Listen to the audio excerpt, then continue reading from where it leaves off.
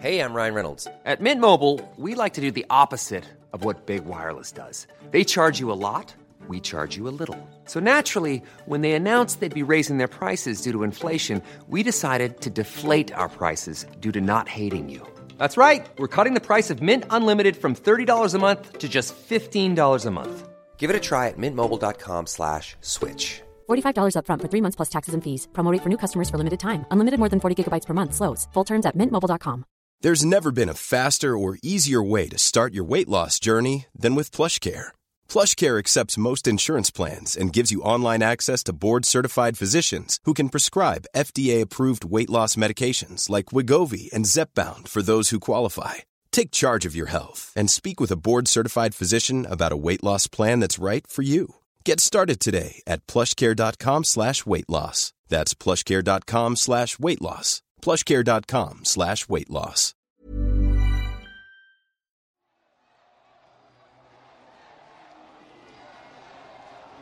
Kiev, November 2004.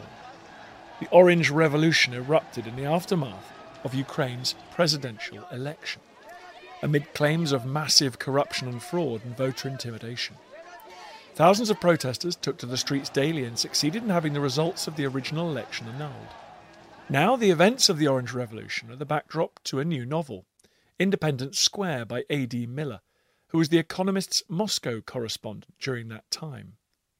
It tells the story of Simon Davey, once a senior British diplomat in Kiev, who loses everything in a lurid scandal. I have often asked myself if what I did in Kiev was wrong. No good deed goes unpunished, as the saying goes, but there is a prior problem in my view. Namely how, in a world, a life, so knotted and capricious, in which the consequences of one's own actions can so utterly contradict the intent, how, in such a world, can we ever know what the good deed is? In this episode of Historical Fiction, History Hit's Rob Weinberg has been talking to A.D. Miller about his novel, Independence Square. Historical Fiction. Andy, welcome to Historical Fiction. Thanks for having me. For Independence Square, you've reimagined the Orange Revolution, which took place in Kiev in 2004. Can you remind us what the events of that time actually were? Well, after Ukraine became independent from the Soviet Union in 1991, it was plagued by a lot of former Soviet countries by corruption and also by interference from the Kremlin. And in 2004, there was a presidential election in which one of the candidates, a guy called Viktor Yushchenko, promised to clean the country up and also to turn it away from Russia and towards the West. And the result was an utterly filthy election campaign, which included this guy, Viktor Yushchenko, being poisoned and horribly disfigured in mysterious circumstances. And when the votes were counted, the results were rigged, and hundreds of thousands of people flooded into Kiev from all over the country to protest, and the epicenter of those protests was Independence Square. So, as the Moscow correspondent for The Economist, did you actually witness those scenes yourself? Yes, I did. It was one of my first assignments, actually, after I was sent out by The Economist to Moscow to cover the events in Kiev, because at the time it felt like a very important harbinger of sort of the fate of the entire region. The Kremlin has always seen Ukraine as sort of part of Russia's patrimony and in a way not really a proper independent country. And there was a great feeling at the time that democracy was spreading eastward, and that if a proper democracy could be established in Ukraine, it might even reach as far as Moscow. You travelled widely across the Soviet Union during your period as the Moscow correspondent for The Economist. Why, in particular, did you think this set of events would form the good basis for a novel? Well, it's partly because revolutions are such dramatic events and, inherently lend themselves to fiction. There's all the vertigo and euphoria, and there's uncertainty, rumours swirling everywhere. Lots of people are very brave. There's a skullduggery, there are spies, and people are forced to make instant decisions about how they're going to behave in extreme circumstances, about what kind of country they want to live in and what kind of person they want to be. And I thought actually that this particular event, the Orange Revolution in Ukraine in 2004, was particularly resonant now, partly because of what's happened in Ukraine since, but more so because of what's happened here in the West. And one of the features of the revolution was thousands and thousands of people waving the flag of the European Union on Independence Square, which to them sort of connoted, the rule of law and progress and freedom from corruption, which from the perspective of today in London after Brexit is a rather kind of poignant memory. And the other thing I think that really echoes is the whole question of Russian meddling and election interference, because that was an election campaign that was scarred by, smears and dark money and all kinds of dirty tricks of a kind that actually since then we've all become familiar with in the rest of the world, whether that's here in London or in the American presidential election. And there's a character in my novel, an oligarch called Misha Kovrin, who says towards the end of the book that Ukraine was like a sign to the future. And I think actually that's turned out to be true. So can you tell us a brief synopsis of what happens in the book and how these characters you've created play out against the backdrop of this revolution? Well, the book opens shortly after the rigged election in November 2004, and it opens on Independence Square, where Simon Davey, who is a British diplomat, is trying to kind of broker a peaceful and democratic outcome with two other main characters in the story. One is this guy Misha Kovrin, who is a fictional oligarch, and the other is a young woman called Olesya Zarchenko, who is a sort of activist and an idealistic young Ukrainian. And the plot turns on the question that sort of haunts all big protests like that one, whether they're in Kiev or in Caracas or in Hong Kong, which is there going to be violence? Are the troops going to be mobilized to come into town and crack skulls or shoot people?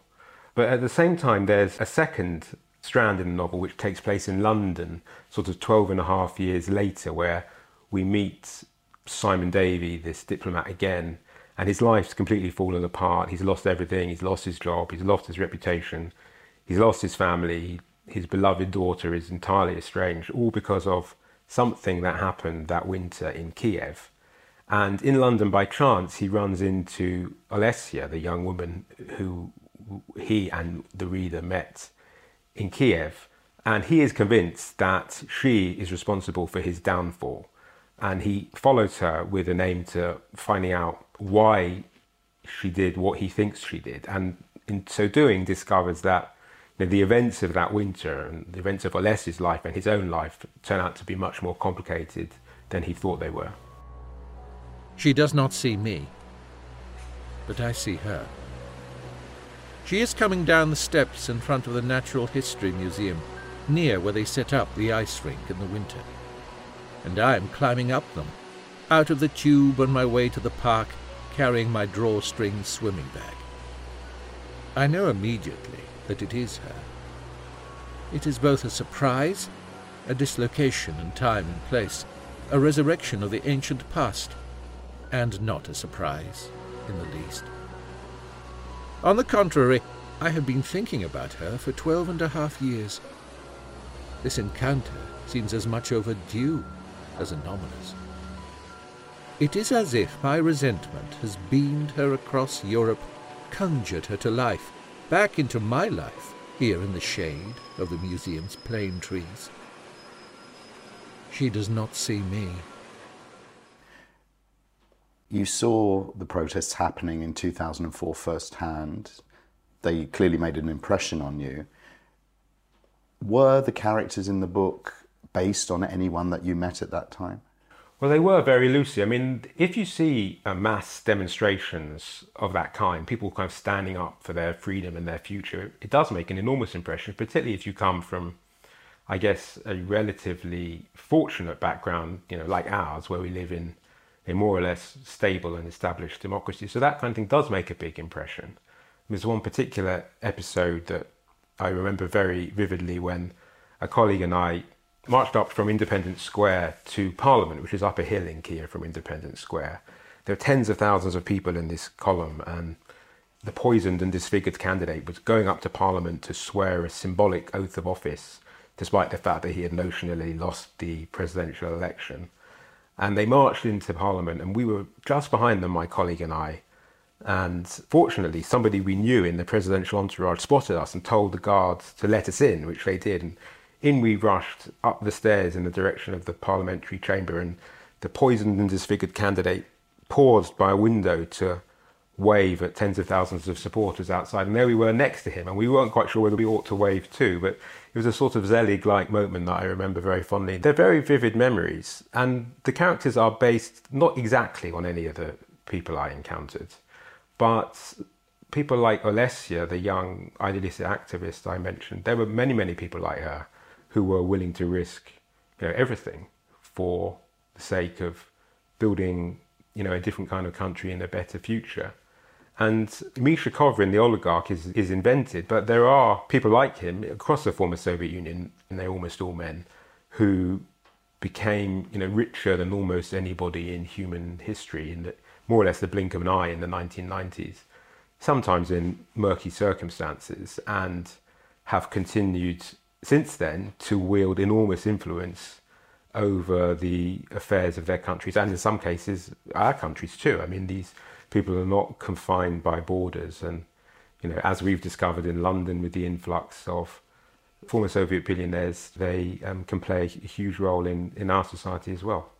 There's a particularly affecting image in the novel where a group of women protesters move slowly towards a barricade of police holding riot shields and insert roses into the perforations in the riot shields. Is that something that you witness? It is something very similar to that. I mean, not exactly as it happens in the book, but that was something that happened in real life. And it was very vivid, very affecting, very brave, and very calculated. Because, in revolutions, there's a technology of revolution, and there are lots of techniques. There are manuals written by people in sort of Serbia and elsewhere about how to conduct a peaceful revolution. And two arenas in which it plays out, at least two. One is the streets, and of course there's all the diplomacy and backgrounds, and the other is the evening news. And a scene like that is staged for the cameras, and in particular for the international audience. And it's designed to raise the costs of violence. So an embattled regime like the one in Kiev is constantly considering whether to use force against protesters. And they've lost the moral argument, they've fixed the election. The populace, particularly in the capital city, which is most important, is turned against them. And one of the only ways they can get out of it is by violence. And one of the key aims of protesters in that situation is to make violence too costly a response. And so an event like that, where it's clear, as far as international viewers are concerned, on the one hand you have men behind a barricade wearing riot gear and carrying huge shields and truncheons. On the other hand, you have a bunch of very young women bravely wielding roses, puts the moral contest in very stark visual terms. It's almost like that image of Tiananmen Square, isn't it, with the one protester in front of the tank. It becomes a kind of iconic image for the whole revolution. Yes, it was. And another key aspect of it, of course, is the morale of the protesters. So in a situation like that, it was freezing cold, below freezing. There are hundreds of thousands of people on the streets, many of them sleeping in tents which had been pitched around central Kiev. And a big question for the organisers of the revolution was, can we keep our people on the streets long enough for us to win? And by win, I mean winning the courts, winning the diplomatic arena, and get the rigged election result cancelled. And of course, an incumbent regime is backing on the fact that people are going to get so cold they're going to go home. And one of the things that's required to keep the momentum going is stunts or manoeuvres like this. Make people feel that they have accomplished something, whether that's marching up to Parliament, marching to the presidential administration and putting roses into the perforations of riot shields in the way that's described in this episode. But it's vitally important that to keep the people on your side believing that they're achieving something, even when the situation can seem to be a kind of stalemate. Hey, I'm Ryan Reynolds. At Mint Mobile, we like to do the opposite of what Big Wireless does. They charge you a lot, we charge you a little. So naturally, when they announced they'd be raising their prices due to inflation, we decided to deflate our prices due to not hating you. That's right. We're cutting the price of Mint Unlimited from $30 a month to just $15 a month. Give it a try at mintmobile.com/switch. $45 up front for 3 months plus taxes and fees. Promo rate for new customers for limited time. Unlimited more than 40 gigabytes per month. Slows full terms at mintmobile.com. This Mother's Day, celebrate the extraordinary women in your life with a heartfelt gift from Blue Nile. Whether it's for your mom, a mother figure, or yourself as a mom, find that perfect piece to express your love and appreciation. Explore Blue Nile's exquisite pearls and mesmerizing gemstones that she's sure to love. Enjoy fast shipping options like guaranteed free shipping and returns. Make this Mother's Day unforgettable with a piece from Blue Nile. Right now, get up to 50% off at BlueNile.com. That's BlueNile.com. Simon, in your book, is a well-travelled diplomat, but he seems quite naive, I think, to what is really going on. And you have some barely informed journalists rocking up in Kiev to cover the protests too, interested in those kinds of images, I guess. Was that your experience, that the complexities of the situation were really outside most people's comprehension, including the diplomats and the press? Were the protesters naive to think that they could actually change anything? I don't think the protesters were naive. I think they were, by and large, extremely brave and determined and a little bit desperate, because they felt that this was, their one big opportunity in the short history of their independent country to change the direction in which it was going. It turned out not to be the case in more than one way, but that's what they felt. And I think to the extent they put their faith in the people on the stage and the politicians to change the country, perhaps they were naive, and perhaps people like me who were reporting on those events were naive too. But to the extent they put their faith in themselves, the people in the crowd, to, have the courage of their convictions and the gumption to shiver in the snow for a month to achieve a different outcome, then I think they were vindicated. Simon is kind of, I wouldn't say he's naive exactly. I mean, he's aware of some of the sort of tricks and shenanigans that go on. He knows his phone is being bugged, and he at one point suspects he's being followed, and he kind of knows what the stakes are and what the dangers are, but I think he doesn't quite get how deep the sort of nexus of money and power goes, and quite how determined the people who have the money and the power are to hang on to them, and the lengths they're willing to go to achieve that. He has a little bit of a blind spot there. The journalism point is definitely true. I mean, there's a funny thing, I think I mention it in the book, where the more prominent a news story becomes, there's a big risk that the commentary becomes less and less informed, because there's a moment you can tell something sort of snaps as a tipping point when the news anchors get shipped out to stand in an overcoat and present the news, do their bits to camera, which they did on the balcony of a hotel above Independence Square. And then you have all the kind of special correspondents and big name people coming out who typically, of course, know much less than the foreign correspondents, who in turn often know less than the indigenous reporters. So there's a strange kind of inverse correlation between the prominence of a news story and the sort of expertise that news organisations bring to bear on it. Without giving any spoilers, the book reveals that Alessia's life has been tough since the protests. Well, it was tough before the protests, but that sense of optimism that was once there has kind of vanished. Do you feel that that generation who you witnessed rising up have suffered a great disappointment since? Well, they suffered disappointments before and since, as you rightly say. I mean, one of the things the book sort of mentions is the extent of corruption in societies like that one, which is kind of difficult for us living in the West really to kind of get our heads around, because we tend to think of corruption as something that happens sort of on the margins of society. It's a bad thing. Yes, it might happen, but the people involved might be punished in any case. It's not sort of what happens on a day-to-day basis to us. But if you live in a country like Ukraine, sort of the reverse is true, or indeed Russia. There's a kind of cradle-to-grave system of corruption there where, and certainly in the time the novel is set, you're constantly being extorted for bribes by all kinds of officials, whether it's traffic cops inventing imaginary infractions, or schools and universities requiring bribes so you can pass your exams or gain admission. So Alessia's grown up with those experiences. In particular, she's got a brother in the book who is conscripted into the army and has a terrible time there, and that's also a huge racket where anyone who can afford to bribe their way out of conscription, by and large, does so, and their family isn't wealthy enough to do that. And then, as you say, she puts it all on the line in the course of this revolution, which subsequently does not turn out to achieve the results that she and many millions of other people hoped for. And the result was another revolution, actually, just under a decade later, which turned out to be much bloodier and much more traumatic even than the first one, which itself was then followed by Russia invading Ukraine, annexing the Crimean Peninsula, which is part of the country on the Black Sea, and a war in eastern Ukraine, which is ongoing still, in which more than 10,000 people have been killed.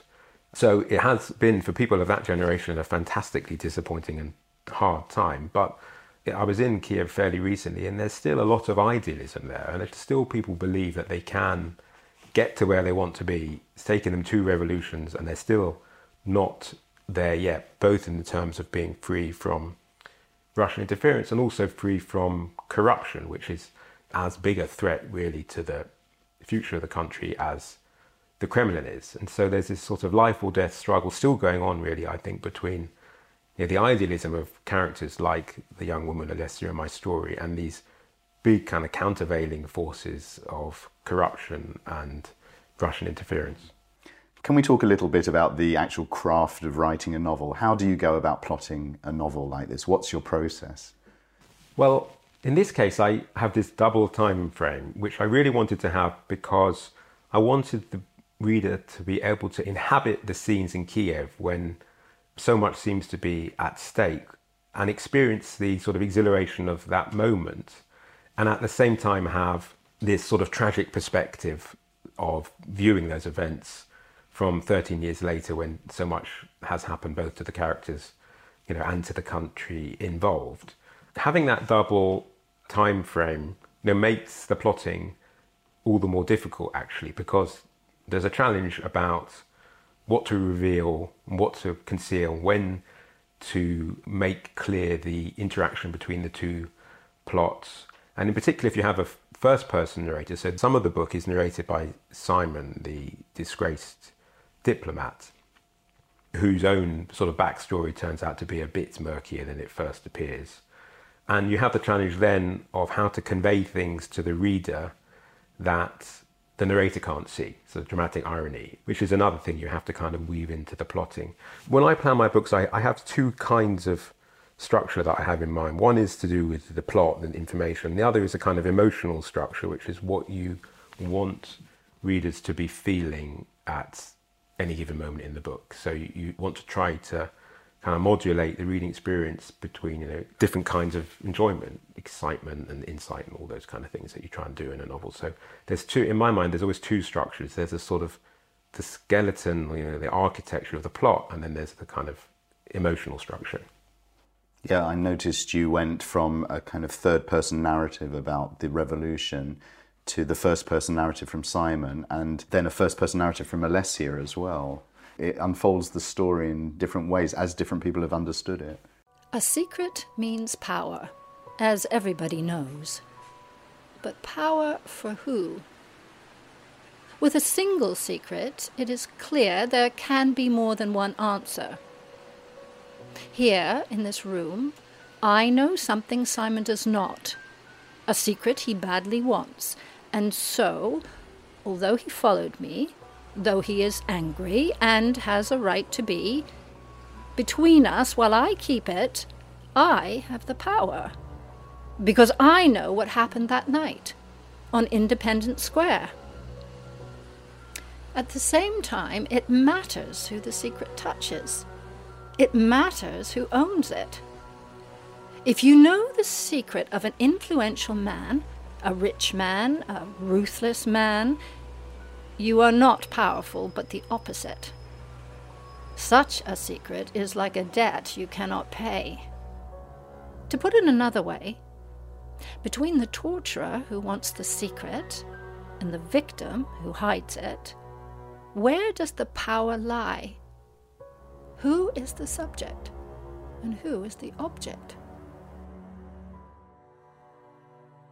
I felt it was important to have Alessia's voice, had to have a woman's voice, apart from anything else, on the story, because actually gender politics are actually kind of an important part of the story. This book is about these big kind of public convulsions, but it's also about the ordinary business of people's lives and, you know, workplace dramas and love lives, all the stuff that actually always goes on at the same time as these big headline news events.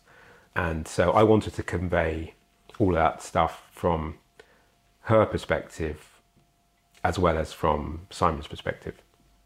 One of the reviews I've read of the book says it's the kind of novel Graham Greene might have written if he was alive today, especially in the way you give these insights into diplomacy, political negotiations, alongside the very human emotions and dilemmas that you've been talking about. And there are some very memorable minor characters that pop in and out. Is Graham Greene someone that's influenced you, or other thriller writers? Well, it's a fantastically flattering comparison. I mean, he is a great sort of master, Graham Greene, at turning the news, or turning something you might call journalism into fiction, into art. And I do admire his writing in books like The Quiet American or The Comedians or Our Man in Havana. He takes these events that you might feel that you're familiar with and conveys a different kind of truth about them, about the kind of people who are involved in them. And that means sort of nuanced motivations and unintended consequences and all the kind of mess of real life that is just as true as the sort of bare facts that you might read in a newspaper. I do admire his novels very much, and obviously it's extremely flattering that analogy was made. Recently, Ukraine returned to the news because of the impeachment hearings against President Trump. Do you think Ukraine is a country that is much more important than we give it credit for? Ukraine actually means borderland, and it has always been on the border between East and West, and even now is kind of contested territory between the Kremlin and the West, or what's left of the West. And also within the country itself, there are people who lean towards Russia and people who consider themselves European and, you know, aspire to join the EU and NATO and all of that. But a big part of why I think Ukraine matters to the world is kind of not so much all that geopolitics stuff as corruption. And corruption is something that doesn't really obey borders. So it's actually a poor country on a per capita basis, but there's natural resources there, and there are some very, very, very rich and unscrupulous people. And they conscript allies from abroad, political allies or business allies. And, you know, their money attracts equally unscrupulous people from, you know, here in America and all over. And they then send out scandal and mess, as we've seen in the case of the impeachment. So when you do have terrible governance and corruption on that scale, it's liable to have an impact beyond the borders of the country. Do you think that your experience as a correspondent in Moscow will continue to inspire more novels? Do you have anything else up your sleeve?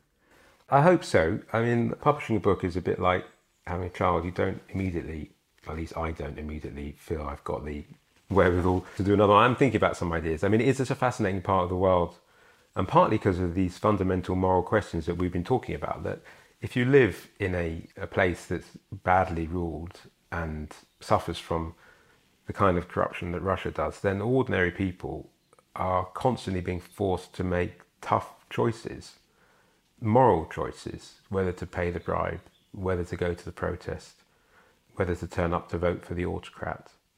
And those kinds of moral challenges are at the heart of a lot of good fiction. It's just a place that lends itself to storytelling. It's one of the reasons why so many of the world's greatest novels have come from that part of the world. So I hope and expect to do another story, perhaps set in Ukraine, perhaps in Russia, or perhaps in the Caucasus. I've got a few ideas kind of knocking around, but I haven't embarked on another project yet.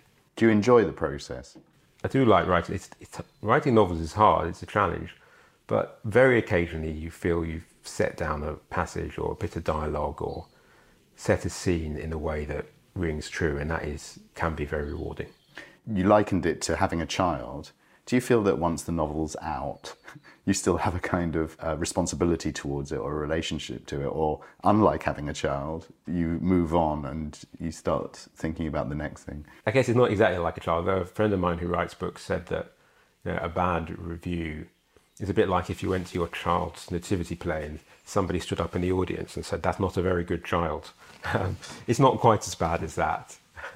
But there is, the truth is you don't get to sit down with your reviewers, let alone your regular readers, and tell them what to think about your book. So at a certain point you do have to kind of release it into the world and let it kind of fend for itself. So that is a bit different from a child.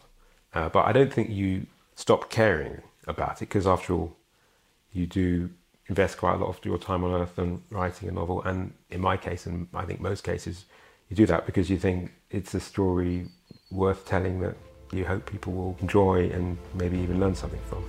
A.D. Miller, thank you very much for joining us. Historical fiction.